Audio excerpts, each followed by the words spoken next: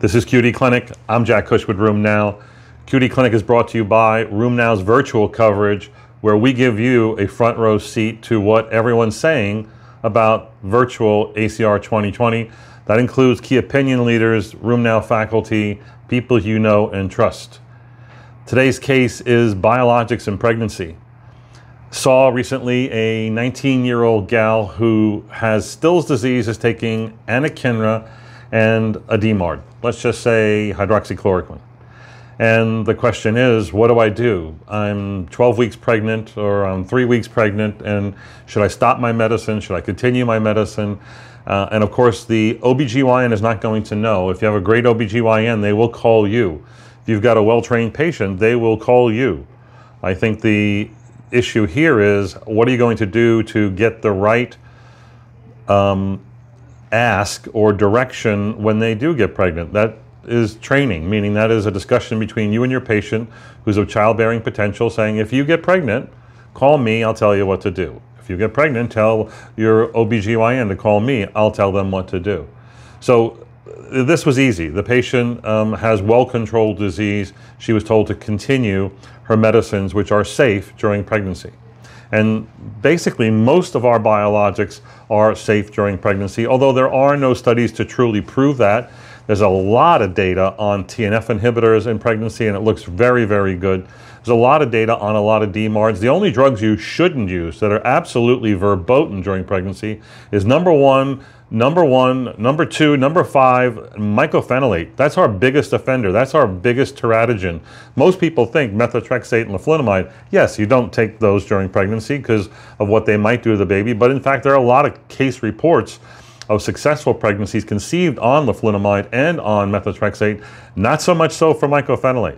Same can be said for Cytoxan and other cytotoxic agents. But everything else, azathioprine, cyclosporin, and all the biologics have been fairly well studied, and it seems like that's something that you need to do. Here are the things you need to know about managing one of your patients who becomes pregnant and is taking anti-rheumatic therapy and or a biologic. Number one, the most important thing is to ensure the mother's health and stability. And you know this from managing your lupus patients. They have to go into pregnancy being stable, on stable meds.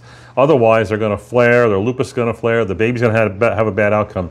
The baby's outcome is directly tied to maternal health, more so than the drug that the mother's taking. So the drug you use to manage the mother is important in keeping the mother healthy. So you continue it so that they'll do well. And so again, most people think about, the drugs, we need to stop that.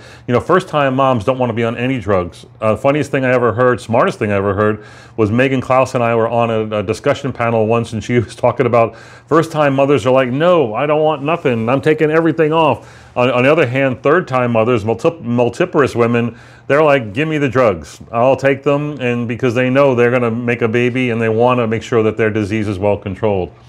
Second issue, if they're in remission, then you have to make the really difficult decision about whether to stop the drug once they become pregnant or to continue it.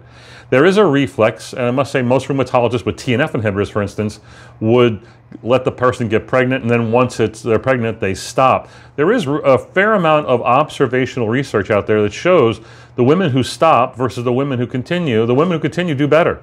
The women who stop tend to have a few more complications of pregnancy, not so much, dangerous things happening to the fetus, but, more problems in the pregnancy, premature delivery, abnormal deliveries, things like that.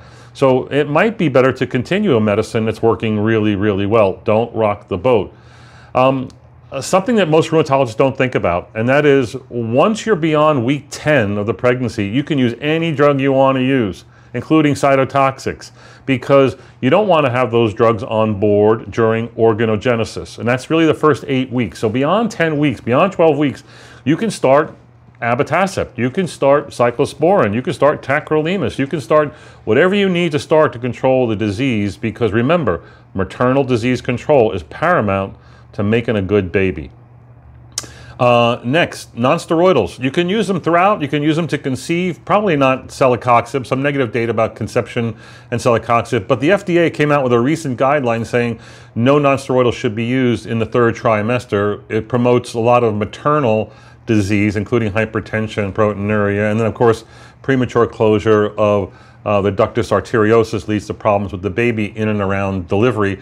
So non-steroidals beyond the third trimester really should be off the table.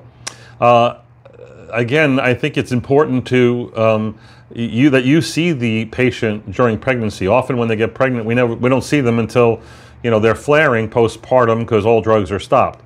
I think it's important that you see the patient throughout the pregnancy, each trimester, and in the least during the first trimester to give them education about what to expect, what's going to come up, and in the last trimester, and then lastly postpartum, usually about 6 to 12 weeks postpartum unless problems arise.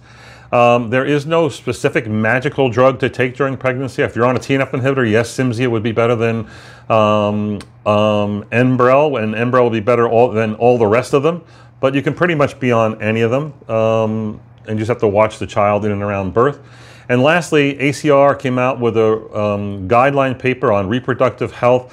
The paper was first author was Lisa Samaritano from HSS in New York. I was on the guidelines group. It was a long, arduous, very difficult task that the faculty, that the authors who comprised that group worked really, really hard. Again, my congratulations to Lisa and her core of leaders that we helped out on in coming up with a really big paper. It's dense with information.